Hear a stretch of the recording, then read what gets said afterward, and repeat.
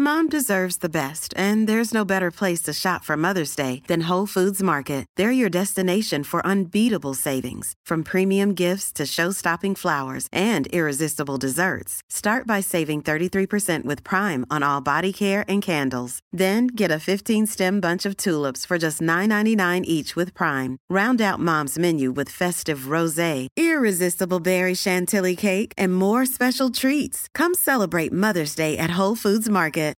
Life is full of what-ifs. Some awesome, like what if AI could fold your laundry?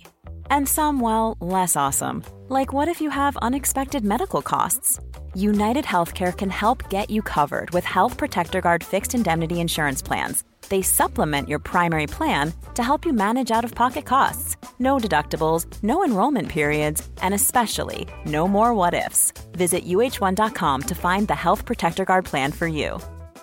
Hey, it's Ryan Reynolds, and I'm here with Keith, co-star of my upcoming film, If, only in theaters May 17th. Do you want to tell people the big news? All right, I'll do it. Sign up now and you'll get unlimited for $15 a month and 6 months of Paramount Plus Essential Plan on us. MintMobile.com/switch. Upfront payment of $45 equivalent to $15 per month. Unlimited over 40 gigabytes per month. Face lower speeds. Videos at 480p. Active Mint customers by 531.24 get 6 months of Paramount Plus Essential Plan. Auto renews after 6 months. Offer ends May 31st, 2024. Separate Paramount Plus registration required. Terms and conditions apply if rated PG.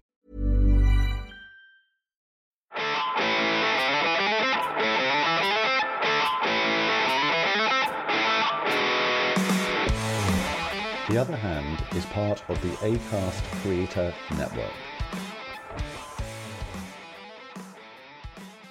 Hello, Chris. Good to talk again. Today's podcast is going to be mainly of an international nature, but clearly a lot of stuff going on globally that resonates very strongly here in this country and impacts very strongly on this country. We're seeing a lot of action in a part of the financial market that rarely gets the sort of attention it deserves and that is bond markets. Bond markets are absolutely crucial to everything that goes on in the economy and the financial system. And over the last few days, we've seen a lot of action. Bond yields are rising very strongly.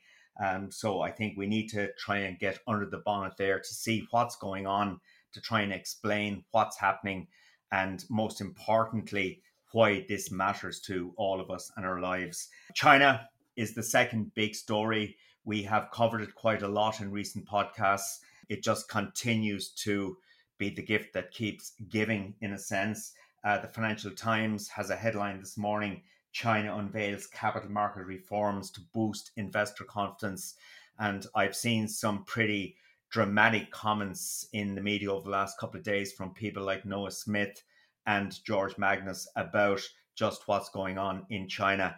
And as the world's second largest economy, it clearly has a very, very significant impact on stuff that happens everywhere else.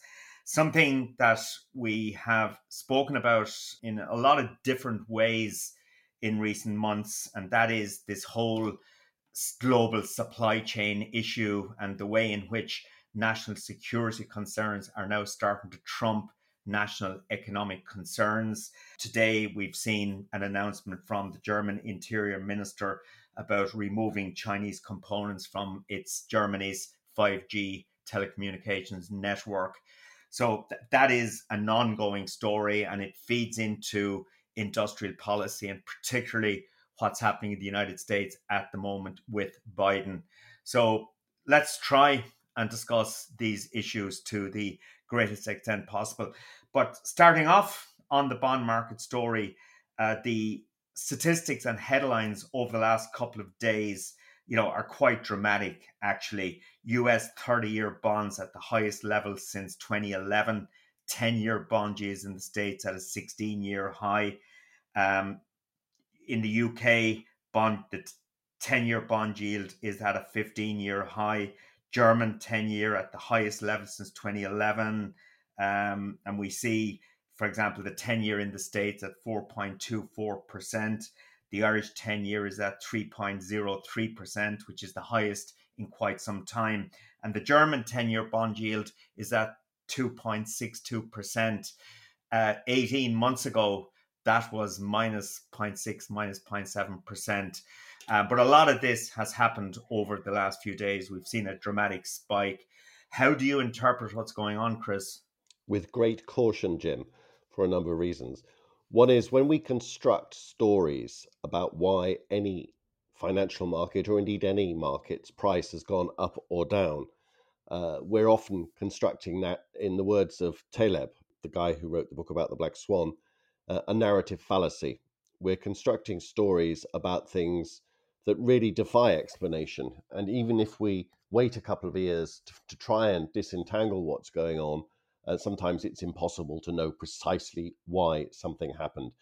You know that in trading rooms that both of us have worked in, Jim, over the years, when we try to come up with these stories, we end up sometimes, quite often actually, just shrugging at each other, saying there are more buyers than sellers, or the other way around, to justify movements in price. And of course, we construct stories as to why everybody's suddenly buying or why everybody's suddenly selling. And there is a lot of selling. Let's stick to facts before I come on to my narrative fallacy in a minute.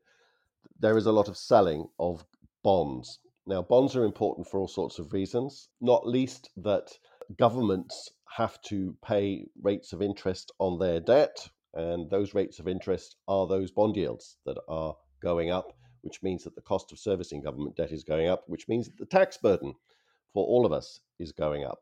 That's but one implication. Every other asset, every other financial transaction in the world throughout time is dependent on these yields for all sorts of strange and wonderful reasons, which I won't go into. Your overdraft, your mortgage, your credit card, your car loan, anything that involves borrowed money ultimately comes back to these bond yields. The share prices of your investments in your pension fund, whether you have your own personal pension fund or you have a government pension fund or whatever, if you own shares, the price of those shares depend in a large part, not entirely, on bond yields. So they determine everything. They really, really are that important. And their prices have been going down. That's the same thing as saying the yield has been going up. The two things are inversely related. The other fact that's really pertinent to trying to construct a narrative is looking at the bit of the bond yield that's been going up. And this is where it gets a little bit technical, but it's worth persisting with for a second. In the States in particular, but more generally everywhere, because the United States, as with all things economic and financial, is the most important bond market in the world, it's what we call the real bond yield has been going up. Now, this is the bond yield adjusted for inflation. It's the yields that you were quoting there at the top of our show, less some measure of inflation. Real yields can be determined by a whole bunch of things, but essentially they are determined by long-run rates of economic growth, we think. We're not 100% sure, but the story that's doing the rounds now in the States that is driving real bond yields, and therefore the overall bond yield up, is that growth is coming in a lot stronger all of a sudden than we previously thought. Now, that's down to something called the Atlanta Fed Nowcast. And the Atlantic Fed Nowcast suggests that the economy in the third quarter is roaring along. I got my doubts about that. I think that might be a bit of a false signal. More generally, the fact that the US economy has managed to withstand all of the rate increases by the Federal Reserve until this point without generating a recession, and as a result, the soft landing discussion that you and I have had, has led people to think, oh my gosh, what this actually means is the soft landing, that interest rates maybe not will go up again, but over the next few years, they're going to stay at around current levels. They're not going to go down in the way that we previously thought. I could go on, and I wonder if I've managed to keep any of our listeners with us until this point, because it's always that kind of a narrative, that kind of story, that kind of thought process that is necessary to try and answer that question. Why is this happening? There are all these things going on connected to the inflation outlook, the economic growth outlook, and the final piece of the jigsaw puzzle is the borrowing outlook, because these bonds are monies borrowed. These bonds are what the government is trying to get people to lend them money. And we discussed a little while ago Fitch, a ratings agency, getting all twitchy about US government borrowing prospects because they are borrowing so much money. This is not unconnected to your final point in your intro, Jim, about industrial policy and about the money that Joe Biden is spending on things like the CHIPS Act and various other pieces of legislation to try and boost the US economy to try and take production of goods away from China and bring them back to the United States at best, and at worst have them friend-shored and not involved in China. So this is a very long and complicated story. I apologize for taking quite so long over it, but everything is related to everything else, that famous expression again. That's not even the complete picture. I could witter on, for example, about the fact that the Japanese central bank, the Bank of Japan, has changed its monetary policy stance, which was all about explicitly controlling long-term interest rates, bond yields, allowing Japanese bond yields to go higher, and that's also impacted on everybody else. So we do have an issue in global government bond markets. George Magnus, you mentioned in your intro, has described it as another potentially Minsky moment. That's named after a famous economist who said that once we have long periods of stability, they sow the seeds of their own destruction because people go to excess, they do stupid things because of the stability. And that's what led to the financial crisis of 15 years ago.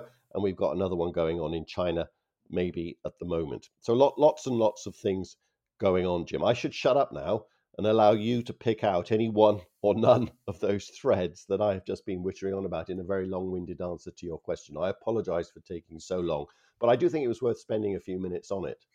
No, it is absolutely, Chris, because as we're always saying, everything is connected to everything else. We see at the moment cryptocurrency is under significant downward pressure again. The reasons for the bond market volatility you've explained, but basically there's a sense that the US economy is actually stronger than would have been believed possible given the 5.5% interest rate tightening we've seen since March of last year. The markets certainly seem to be coming around to the view those historically low bond yields that we lived through up to a couple of years ago are no more, that we're in a permanently higher bond yield environment for the foreseeable future. I take this sort of market sentiment with a grain of salt because the markets react to events. And as two people who worked in markets for a long time, it always amazed me the way markets become so fixated on something and they believe the world has fundamentally changed, and then something happens and there is a total pivot and the whole view changed. So current market sentiment, will change again. But at the moment, it's one based on US growth being too strong. The Chinese economy that we're going to talk about in a second is in serious trouble. Japan is slowing again. The Euro area, particularly Germany, is slowing significantly. I think what central bankers do from here is going to be incredibly important. The minutes of the July Federal Reserve meeting showed that a number of members of the Federal Open Market Committee, the FOMC, that sets interest rate policy for the states, were of the view that rates need to rise further. So that certainly spooked markets to some extent. But what the central banks like the European Central Bank actually does next, I think is going to be incredibly important because based on my analysis of the Eurozone economy, I think the European Central Bank, putting it politely, has done enough, has probably done too much. But as we know, central bankers do tend to overshoot on the upside and the downside. So I think central banks will have to take cognizance of what's happening on global bond markets at the moment, how that feeds into global equity markets. And of course, they would have to take cognizance also of what's happening in China, the implosion of the Chinese economy and its financial system at the moment.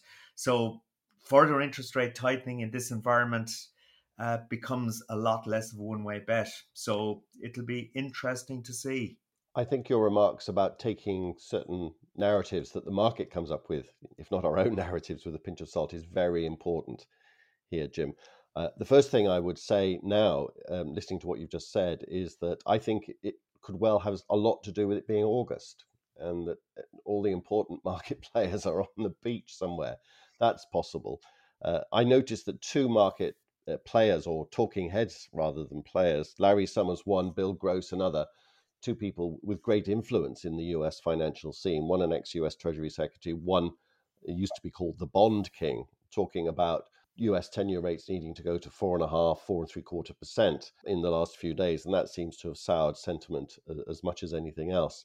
But listening to you thankfully distill all that I said about the global economic picture, there's only one pocket of strength in that list that you came up with there, Jim. It's a large pocket, admittedly, but it's the US. Absolutely. The rest isn't looking so hot. In fact, when you look at Europe and China and Japan, it's all looking slower. And if you're thinking about the inflation outlook, I would have thought that people would be getting very excited that inflation could get another downward leg as a result of Chinese economic weakness, because their exports are going to get a lot cheaper because their currency is going down. It should help to take some of the recent pressure that we've seen on commodity prices off. So that might help. So there's lots of contradictions within the narrative that we're beginning to tell, that if bond yields are going up because of economic growth and inflation fears, there aren't a lot of those about outside the United States. In fact, there are none outside the United States as far as I can see of any consequence or that are new. So I have my doubts about whether there is something really, really sinister going on in bond markets. The thing that I'm more worried about, actually, I mean, that's worrying enough. I'm not saying I'm insouciant or relaxed about what's going on in bonds, because if it is sustained, if I'm wrong, if it is something, then I think there's a lot of trouble ahead for a lot of financial markets, for the financial system.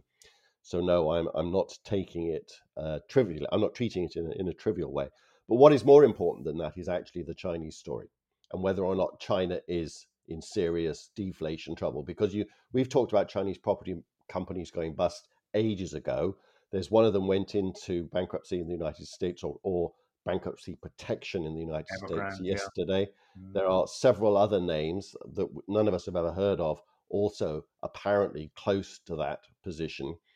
Noah, in his piece this morning, said that the official statistics for Chinese property prices are showing single-digit percentage price falls in the key cities. He's saying he thinks it could be 20-25% residential price falls. If that's what's going on, if we have a full-on property bust going on in China, then the ripples from that, the waves from that, could turn into a tsunami for the rest of the world. Yeah. So the Chinese have to step in and stabilize this. If they don't, then I think we could be in for some serious issues. Chris, could I take you away from China for a second? Please. And we will return to it. The one thing we haven't really mentioned in the context of the bond market discussion is the housing market and potential implications. US mortgage costs are now at the highest level in decades, I think. It was the front page of the front website of the New York Times yesterday had the 30-year mortgage front and center. It's the first time I can remember mortgage rates being on the splash page of the New York Times. First time for a long time. That shows you that, yes, it's serious. It does. Rising bond yields should, by definition, push house prices down. We spoke in the last podcast, and I wrote about on the Substack account the latest house price data in Ireland. We saw the first monthly increase in a while, and that's largely because demand is still incredibly strong. So I suppose what I'm really trying to say is that, in theory, what's happening bond yields at the moment should push residential property prices down, and indeed commercial. We still don't understand what drives house prices, do we? Mom deserves the best, and there's no better place to shop for Mother's Day than Whole Foods Market. They're your destination for unbeatable savings, from premium gifts to show-stopping flowers and irresistible desserts. Start by saving 33% with Prime on all body care and candles. Then get a 15-stem bunch of tulips for just $9.99 each with Prime. Round out Mom's menu with festive rosé, irresistible berry chantilly cake, and more special treats. Come celebrate Mother's Day at Whole Foods Market.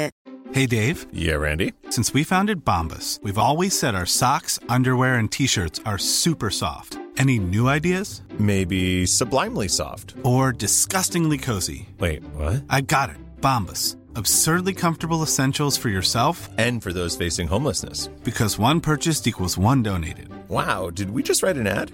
Yes. Bombas. Big comfort for everyone. Go to bombas.com/ACAST and use code ACAST for 20% off your first purchase. I'm not sure we understand what drives any prices these days, Jim, because one of the things that's happened as a result of the great inflation story of the last couple of years was, as we've said many times, coming into it, so many of us thought that it was going to be transitory.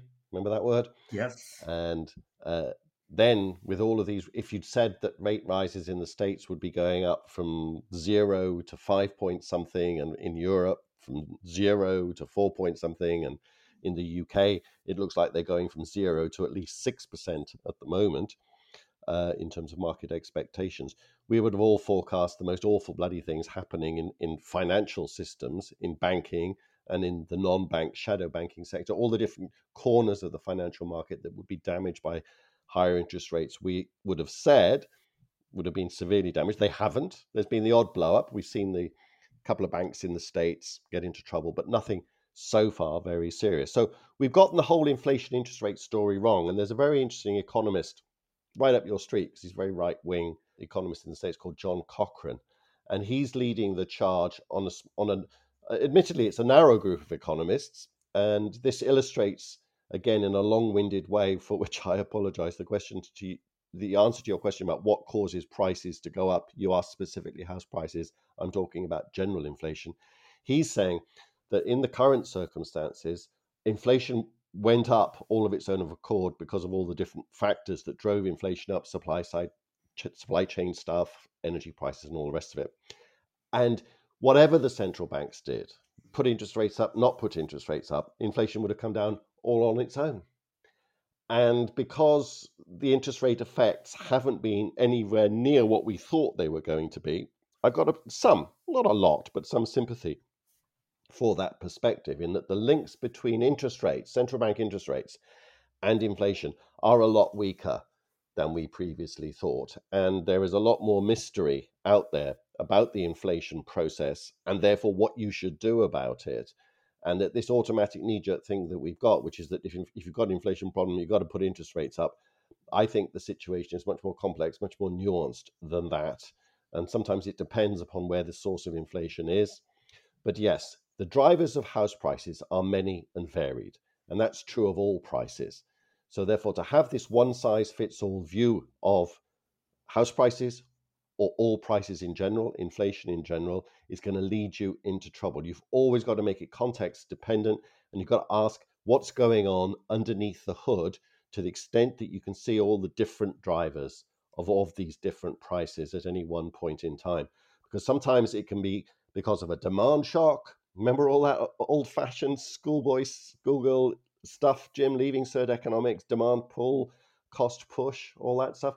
And we junked it all, and maybe there's something to it after all. But certainly it was a lesson in the way that we used to think about inflation, is that the answer to what you do about it depends on what's causing it. Whereas these days we simply say, if you've got inflation, put interest rates up. That, I think, is wrong. Chris, I have to acknowledge the jibe you made at me about being a right-wing economist like John Cochrane. I have a letter here filed away from somebody in South County Dublin a couple of years ago, accusing me of being a left-wing scumbag. Oh, really? And one of my sons tends to call me Pink Jim. So one's interpretation of what's right and what's left. I have always operated on the principle that I do not want to get caught up in ideological battles. I try and judge every situation on its own merits, and I may have a slightly right-wing, slightly left-wing perspective, but I tend to react to events rather than being tied into some ideological time warp. Just as you do, all our regular listeners now know that my occasional jibes at you being a right wing are just to tease you and to get the reaction that I just got. Nothing wrong with being right wing, okay?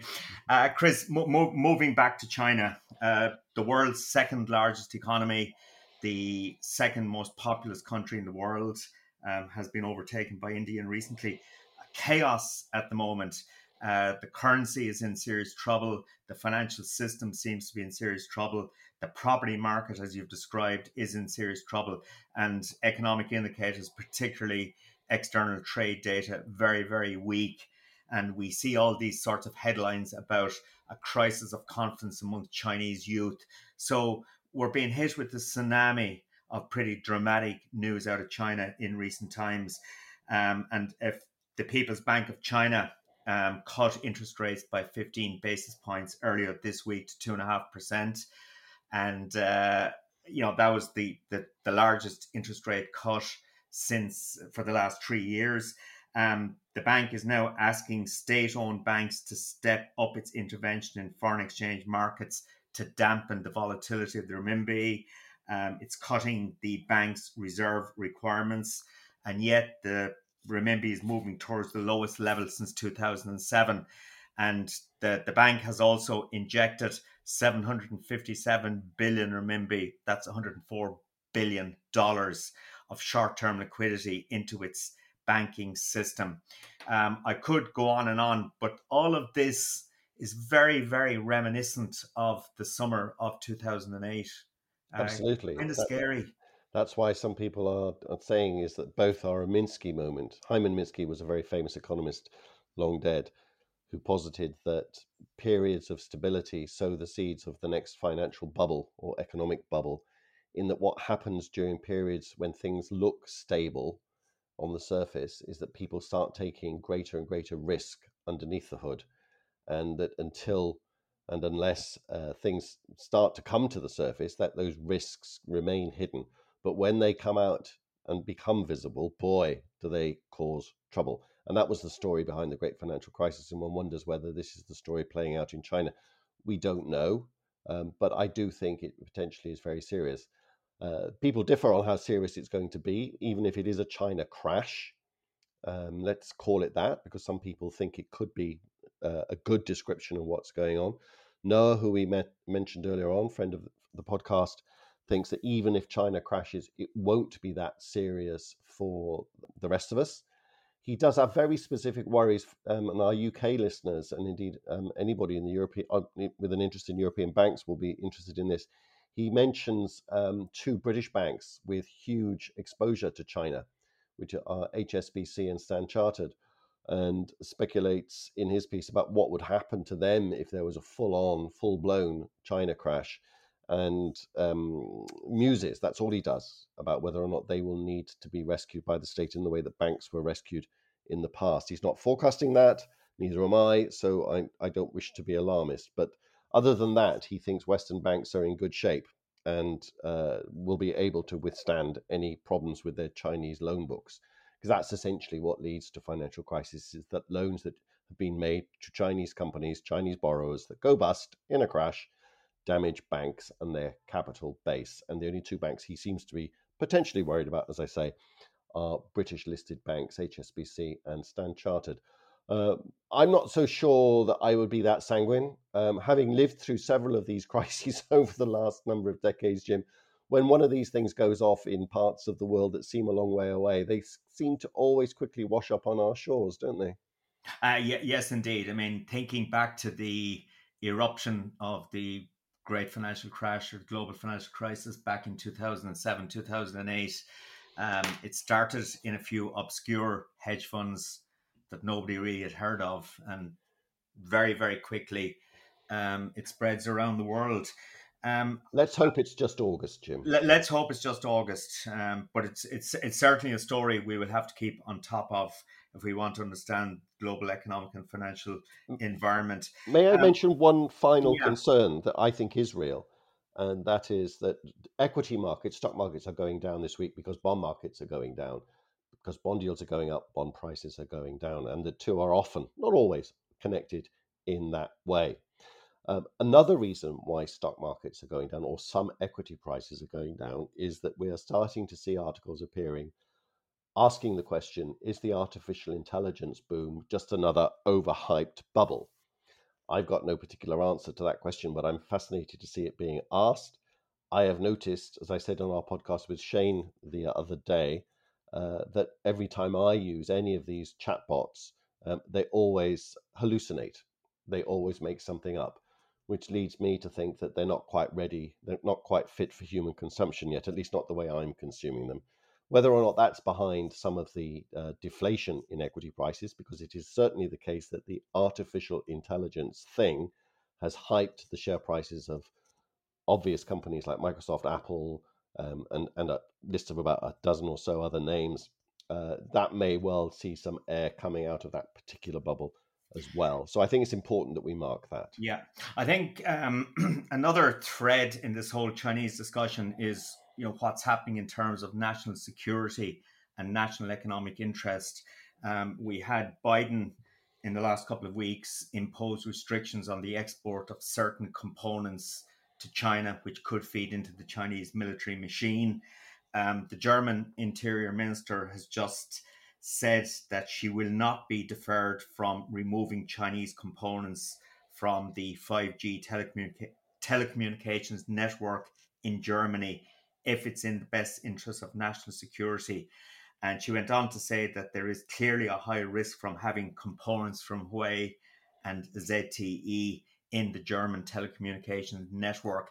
And this is an evolving story. And of course, the Chinese themselves are trying to become self-sufficient in more and more goods. And there's a story in the Financial Times this week about how this increased focus on self-sufficiency is going to damage scientific research in China.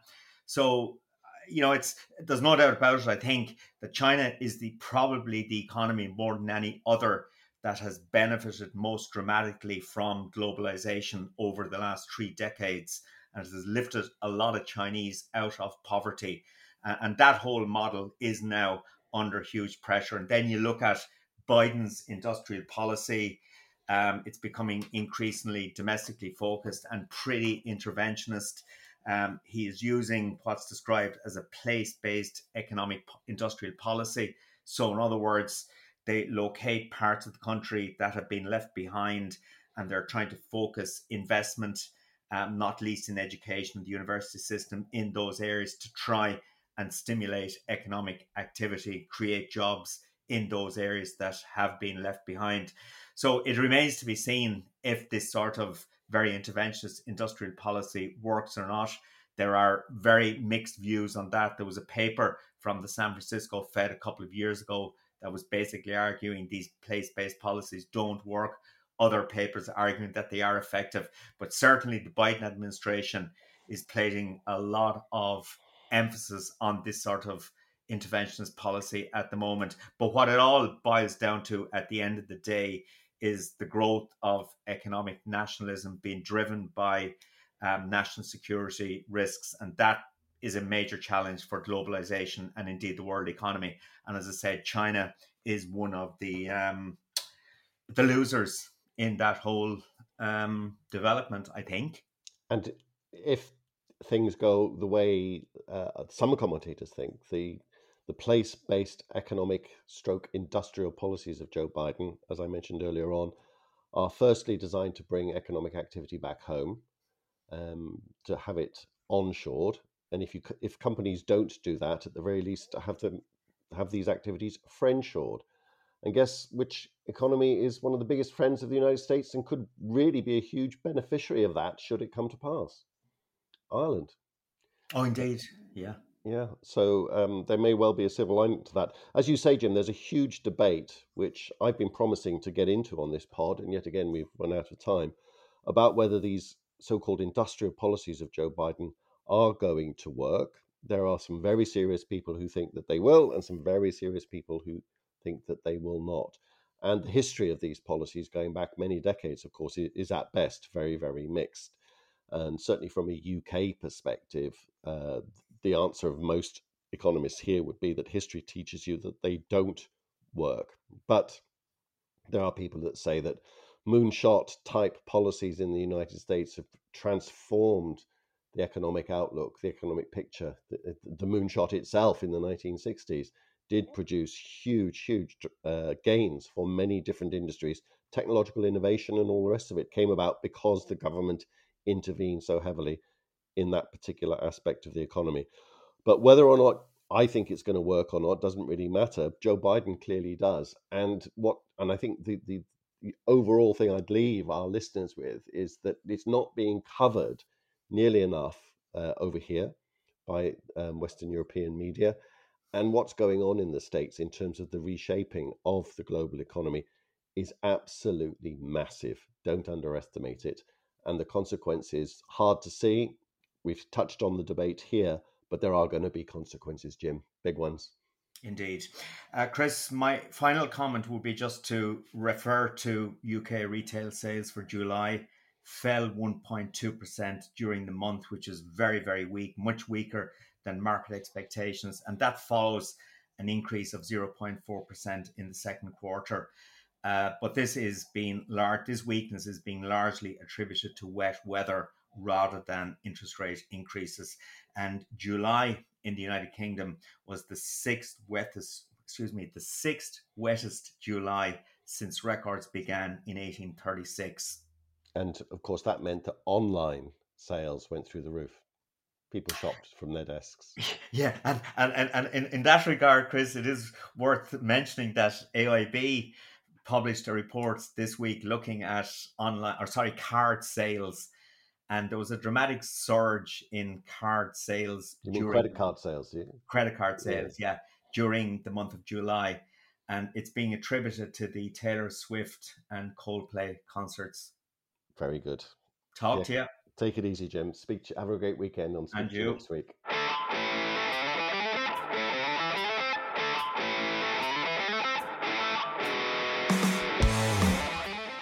You have been listening to Chris Johns and Jim Power on The Other Hand. We hope you enjoyed it.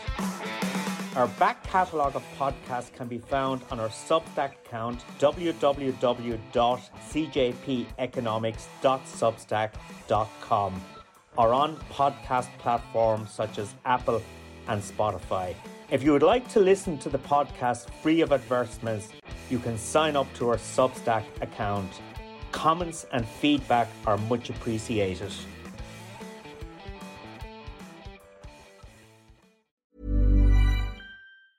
Planning for your next trip? Elevate your travel style with Quince. Quince has all the jet-setting essentials you'll want for your next getaway, like European linen, premium luggage options, buttery soft Italian leather bags, and so much more. And is all priced at 50 to 80% less than similar brands. Plus, Quince only works with factories that use safe and ethical manufacturing practices.